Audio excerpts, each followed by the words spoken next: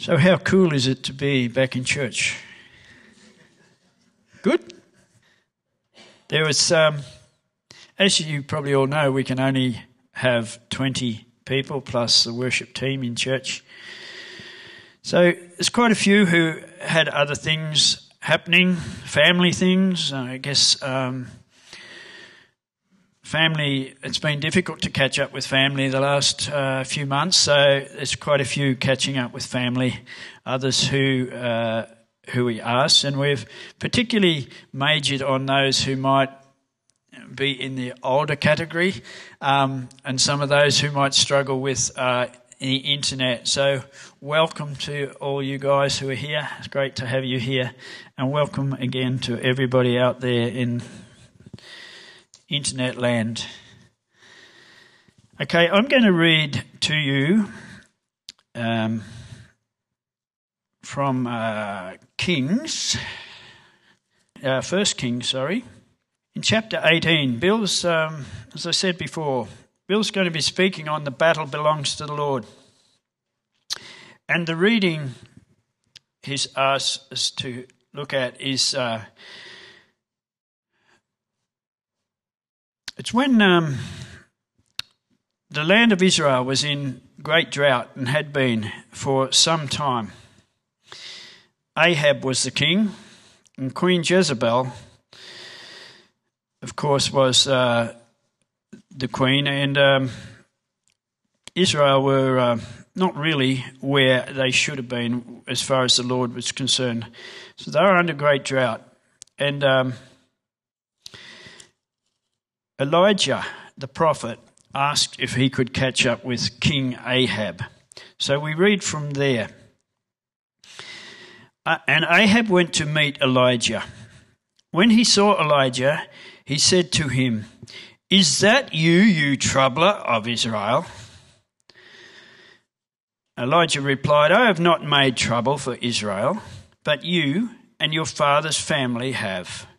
You have abandoned the Lord's commands and have followed the Baals. Now, summon the people from all over Israel to meet me on Mount Carmel, and bring the 450 prophets of Baal and the 400 prophets of Asherah who eat at Jezebel's table." So King Ahab sent word throughout all Israel and assembled the prophets on Mount Carmel. Elijah went before the people and said, "How long will you waver between two opinions? If the Lord is God, follow him. But if Baal is God, follow him." But the people said nothing. Then Elijah said to them, "I am the only one of the Lord's prophets left, but Baal has 450 prophets. Get 2 bulls for us. Let them choose one for themselves, and let them cut it into pieces and put it on the wood, but not set fire to it. I will prepare the other bull and put it on the wood, but not set fire to it.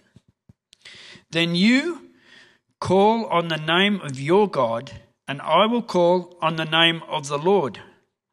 The God who answers by fire, he is God." Then all the people said,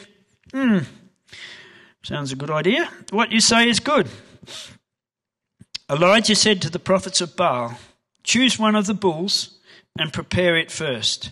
Since there are so many of you, call on the name of your God, but do not light the fire." So they took the bull given them and prepared it. Then they called on the name of Baal from morning till noon. "O Baal, answer us," they shouted.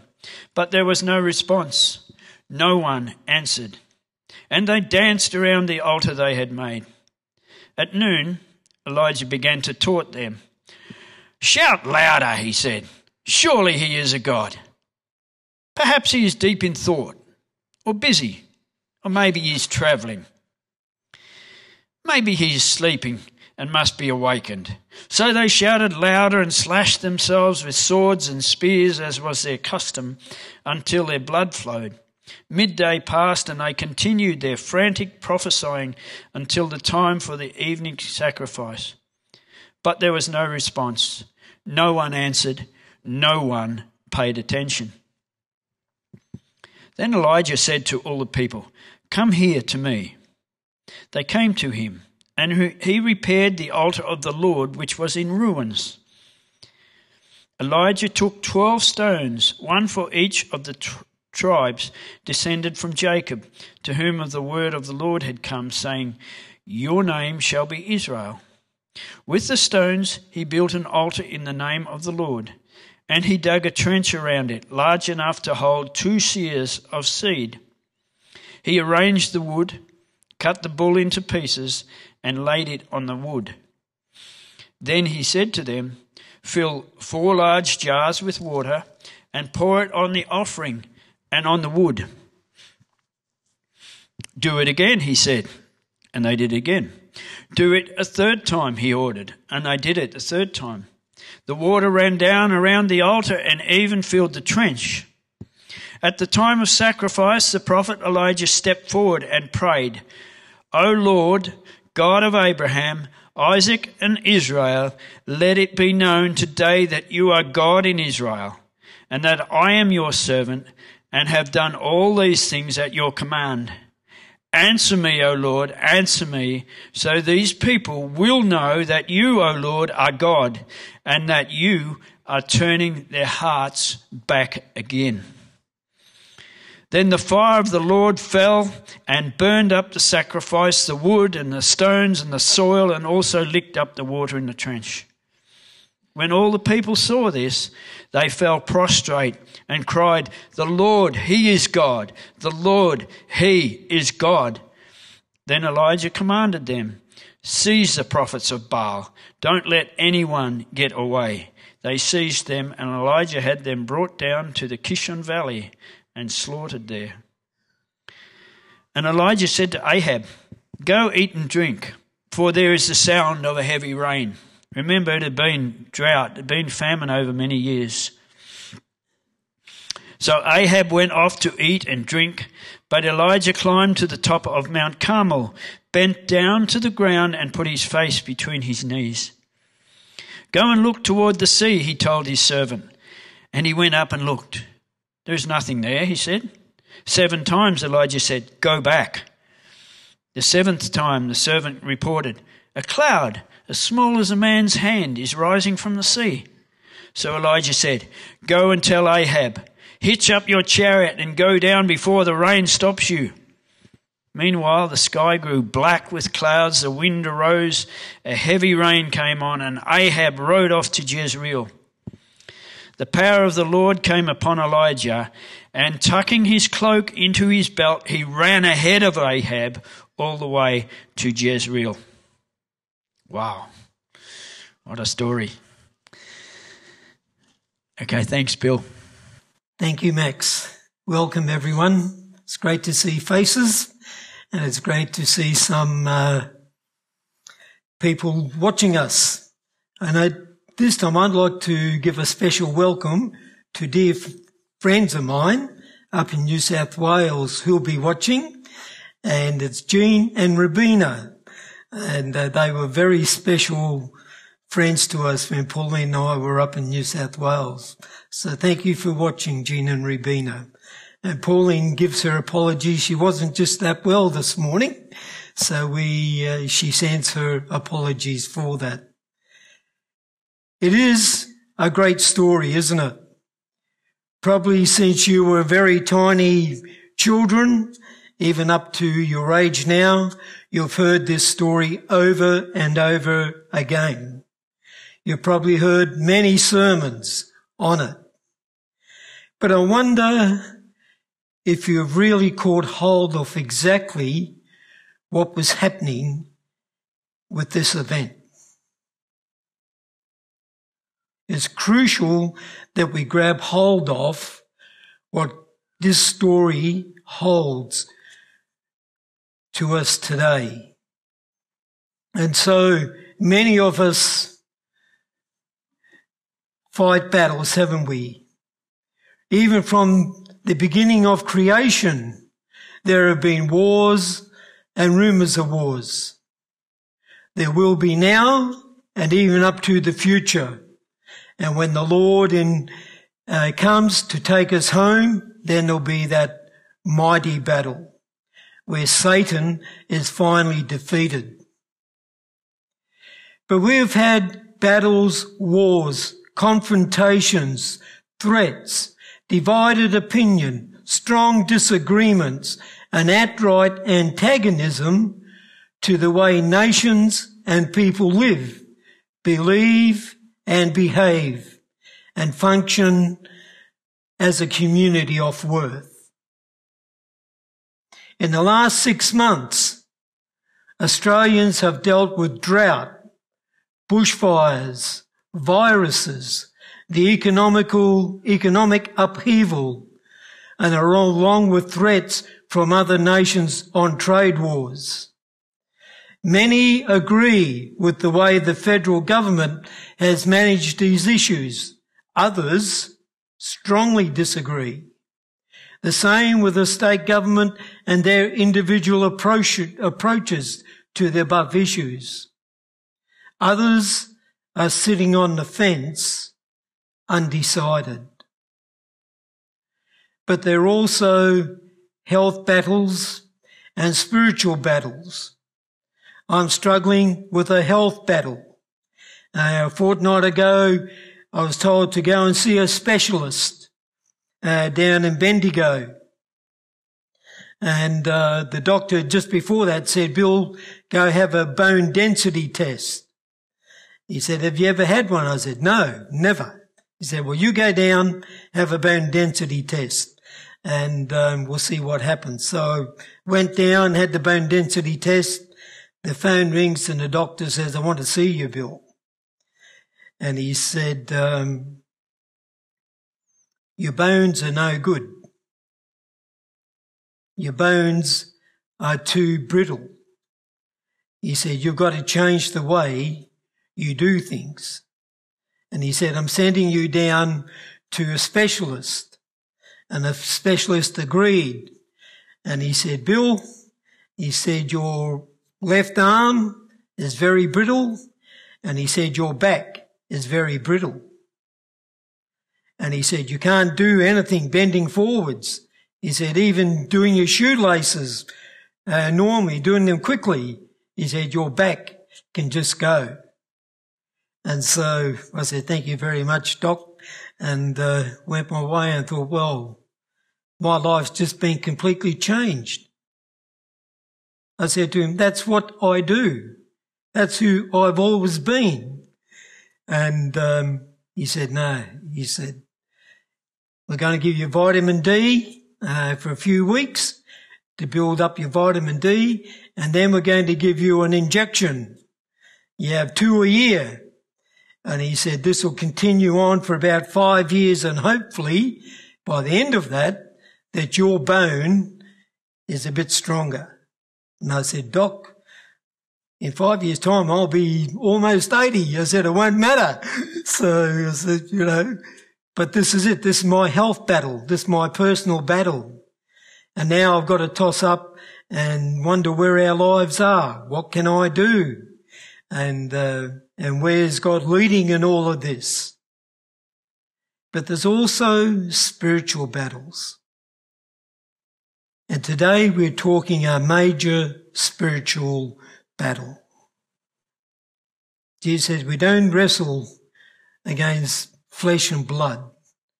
We wrestle against principalities and powers that are beyond us. So he says, what? Put on the armour of God. When you're tempted,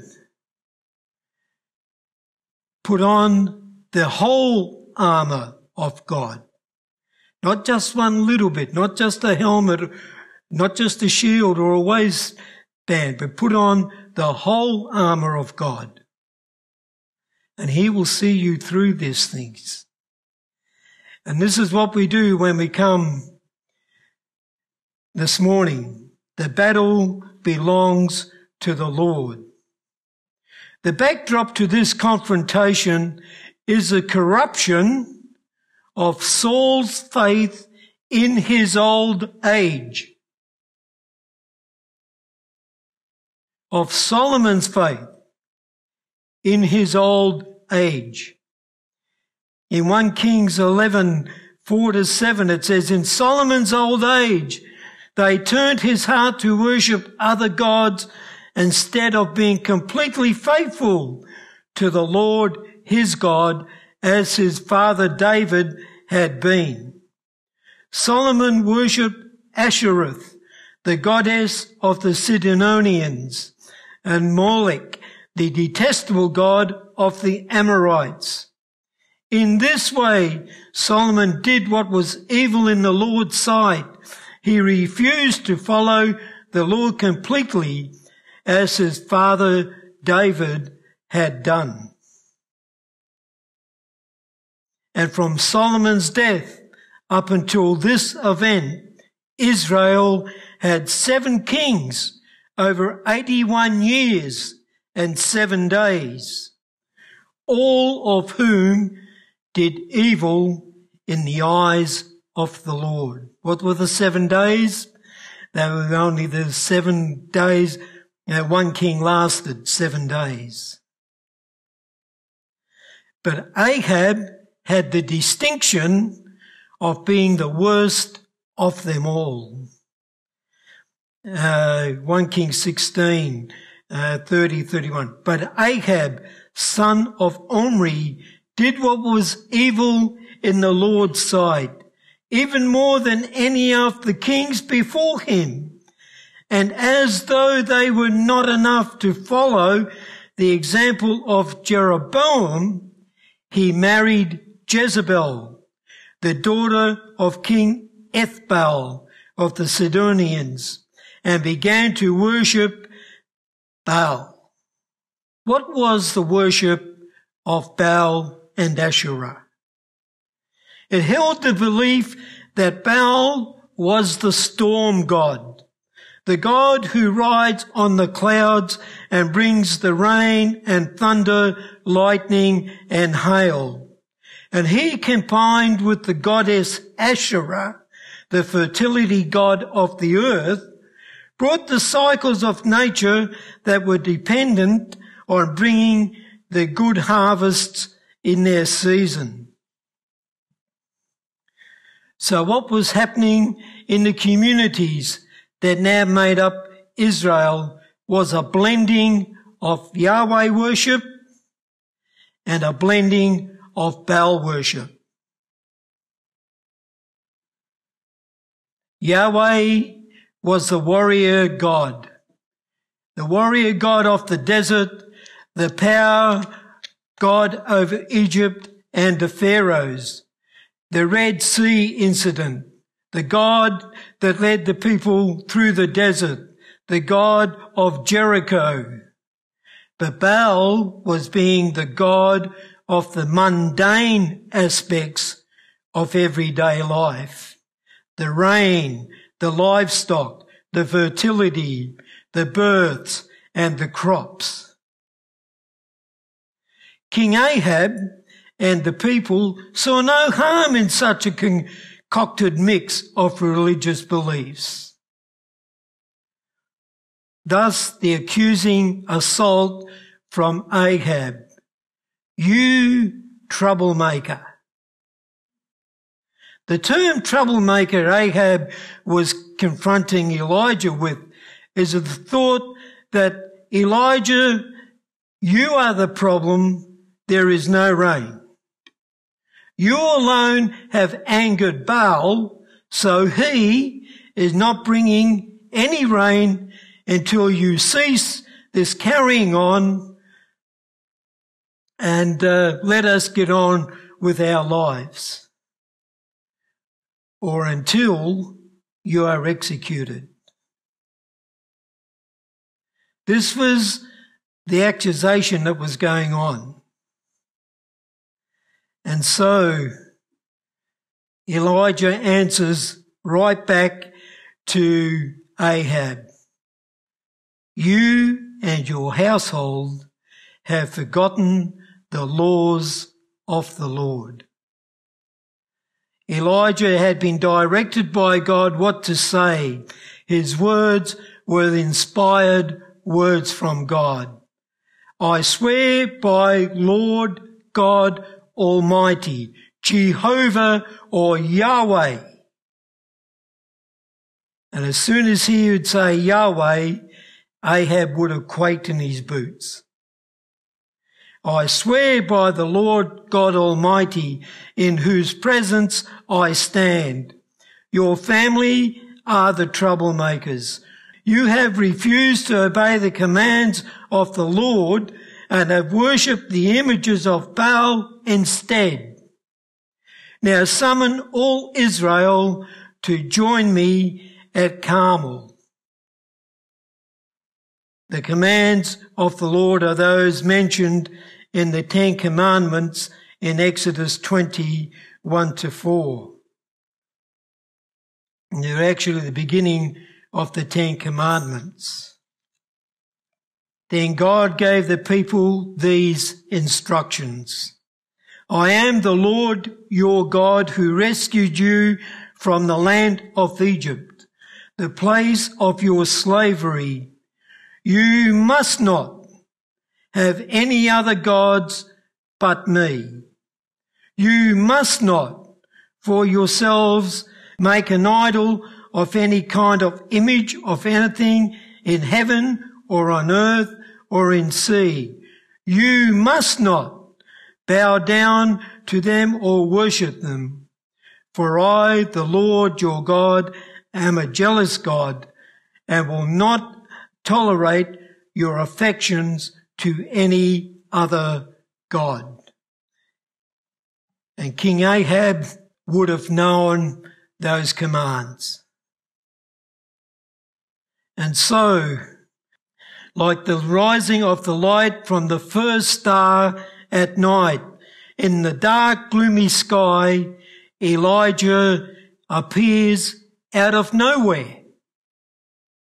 He just is. His name means Yahweh is my God.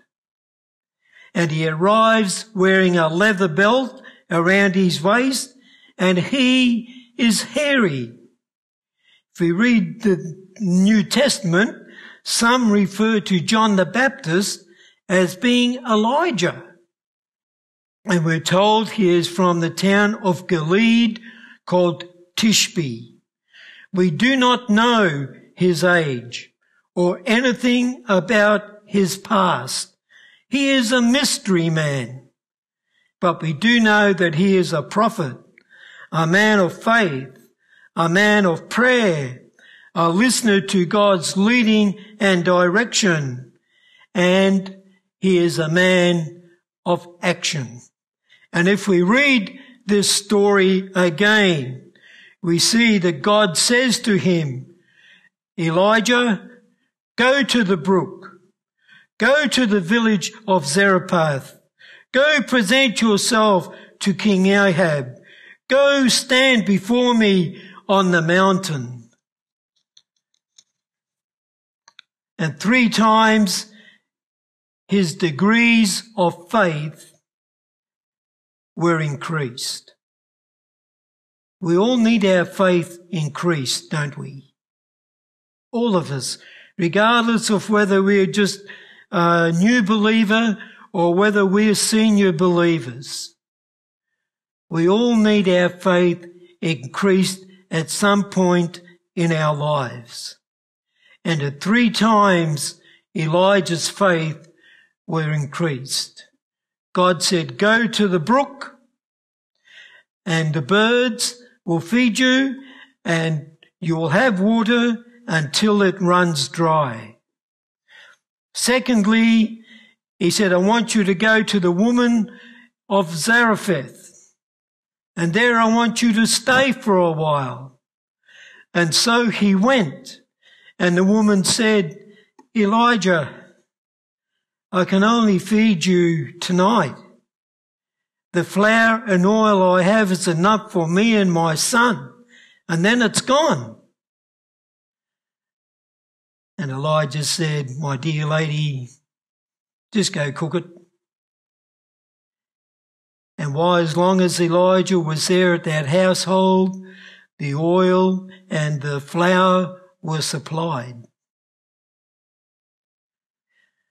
The third one, the woman's son got seriously ill that he died.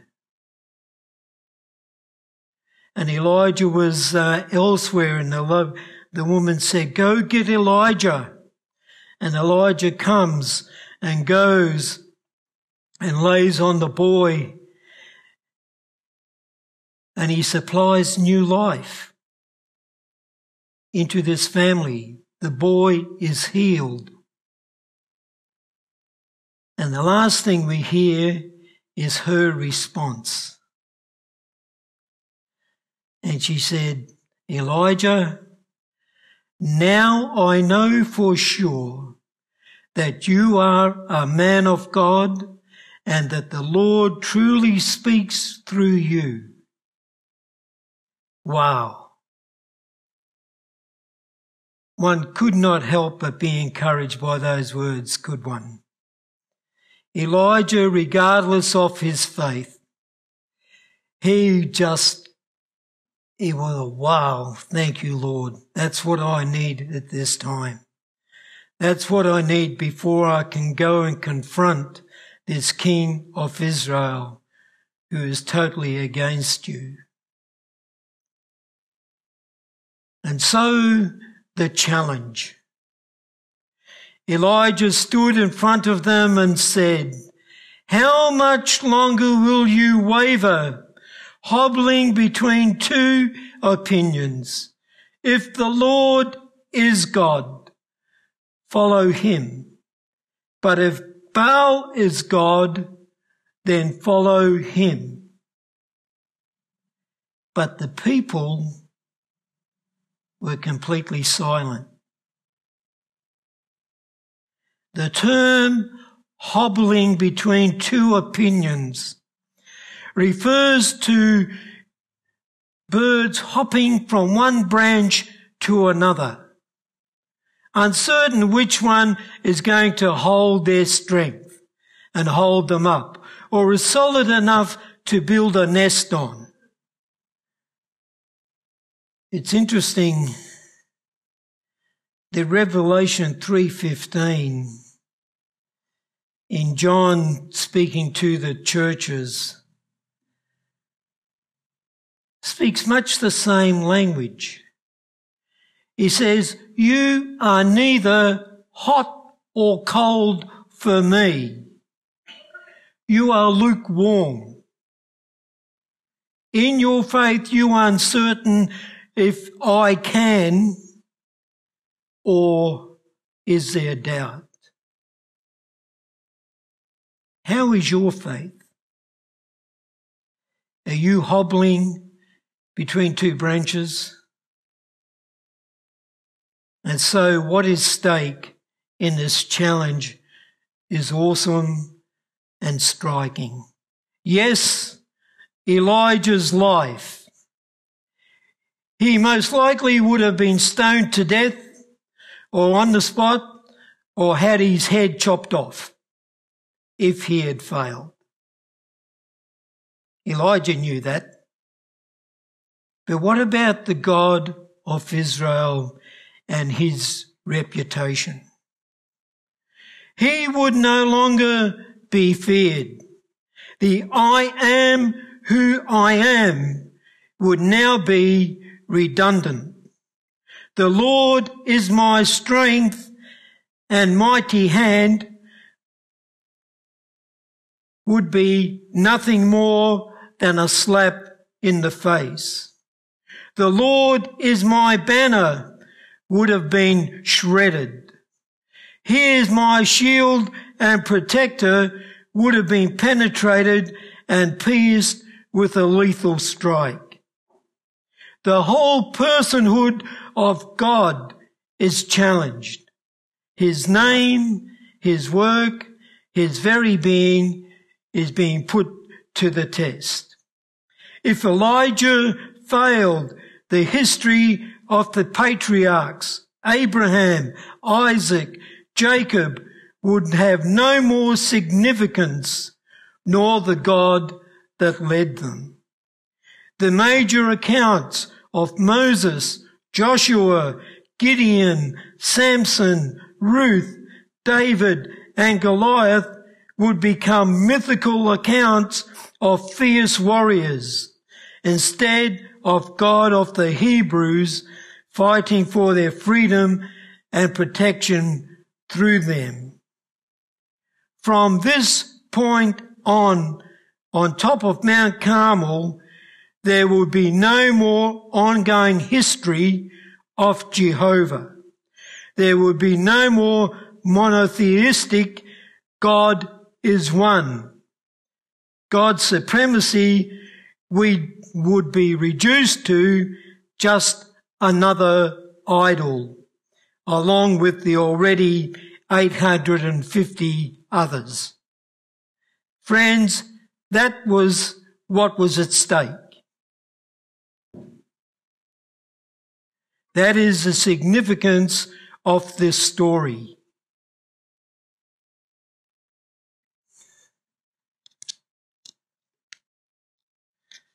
Baal-zebub, the god of the Ekrons, and Asherah would have unchallenged allegiances.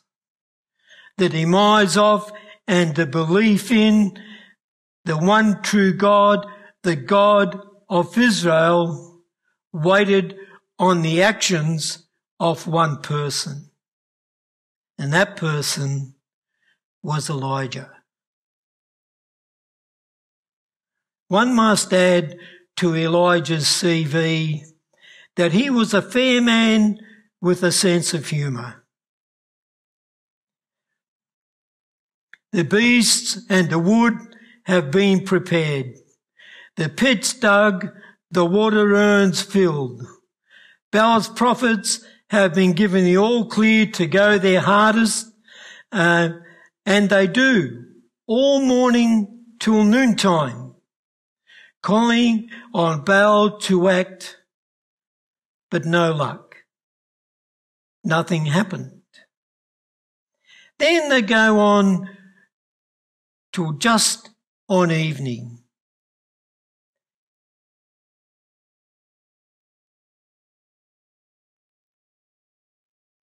Then Elijah calls the people over to his pit. He floods the waters, floods it with water 3 times until the trench is overflowing.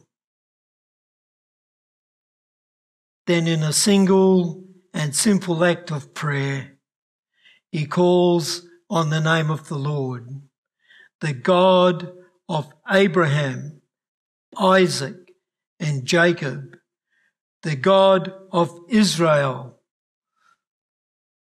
their true and faithful God. And his prayer is a short and to the point. Prove today that you are the Lord, that you are the God of Israel, and I am your servant. Prove that I have done all this at your command. O Lord, answer me so that these people will know that you, O Lord, are God, and that you have brought them back to yourself. It's not a hard prayer. It's not full of theological words, is it? It's simple and to the point, as prayer should be. And each of us can pray simple prayers, meaningful prayers. And what happens? Well, praise to God, he answers in a mighty way. In a flash, it is gone. It is consumed. It would have been an awesome sight to behold, stunningly impressive. Everything was gone, and all that was left was dust. And the people responded in a mighty way. once silenced, are now shouting their affirmation. The Lord, Yahweh, Jehovah, God. Yes, He is God. Yes, He is God indeed. You know what else happened that's not mentioned in a short period of time? Baal and Asherah worship ceased to be in the nation of Israel. It doesn't say that. But that's what happened. In a very short period of time, this cult worship of Baal and Asherah ceased. The only mention I can find of it is in Revelation. And again, John is warning the churches. And he comes back to this point. And he said, remember when Israel chased after Jezebel and her gods? Remember what God done. That's all that happened. But if Baal and Asherah and their prophets succeeded, that's all that we would have had of God. Isn't that wonderful? Isn't it marvellous that God is the true and living and ongoing God? He is the Alpha and the Omega, the beginning and the end. So, in closing, friends, brothers and sisters in the Lord, today, what is your personal Mount Carmel experience? What idols do you and I have mixed up in our faith walk? Where does our faith come before we go to other things to solve it? Where is your trust in God? Where is my trust in God? What are you and I sitting on the fences about concerning our faith? Is it God has not answered me? This situation is not getting out of him any better, even though I pray about it. Why has this happened at this time in my life? God, if you had, now I don't know. Are you like two birds jumping from branch to branch, wondering, or is your faith solid, standing on the promises of God? If you are struggling, if you are uncertain, can I suggest that you journey back through the past and see where God has led you and blessed you? Remember where God has been faithful and just to you and to others. Just before the Mount Carmel incident, there's a person's name there, Obadiah. We don't know whether it's the prophet Obadiah or another one. There's 13 Obadiahs mentioned in the Old Testament. But we all need Obadiahs in our life. Unbeknownst to Elijah, Obadiah was hiding 100 other prophets or ministers of God and feeding them, even though he worked in the palace with Ahab. He was an encourager. He was a supporter. He was a helper. So in our struggles, remember we have other brothers and sisters. Remember that you're loved. Remember the words of Jesus, that you're more important to him than the flowers in the field. That Jesus died for you. That you will not be tempted by what you can stand. But God is faithful and he will provide a way. And the way is the power of the living Christ.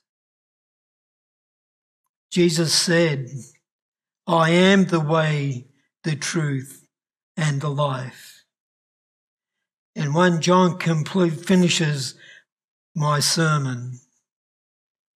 And now we live in fellowship with the true God, because we live in fellowship with his Son, Jesus Christ. He is the only true God, and he is eternal life. Have faith in God. He will fight your battles. He's promised he will, if we call on his name to do so. Amen. Thank you.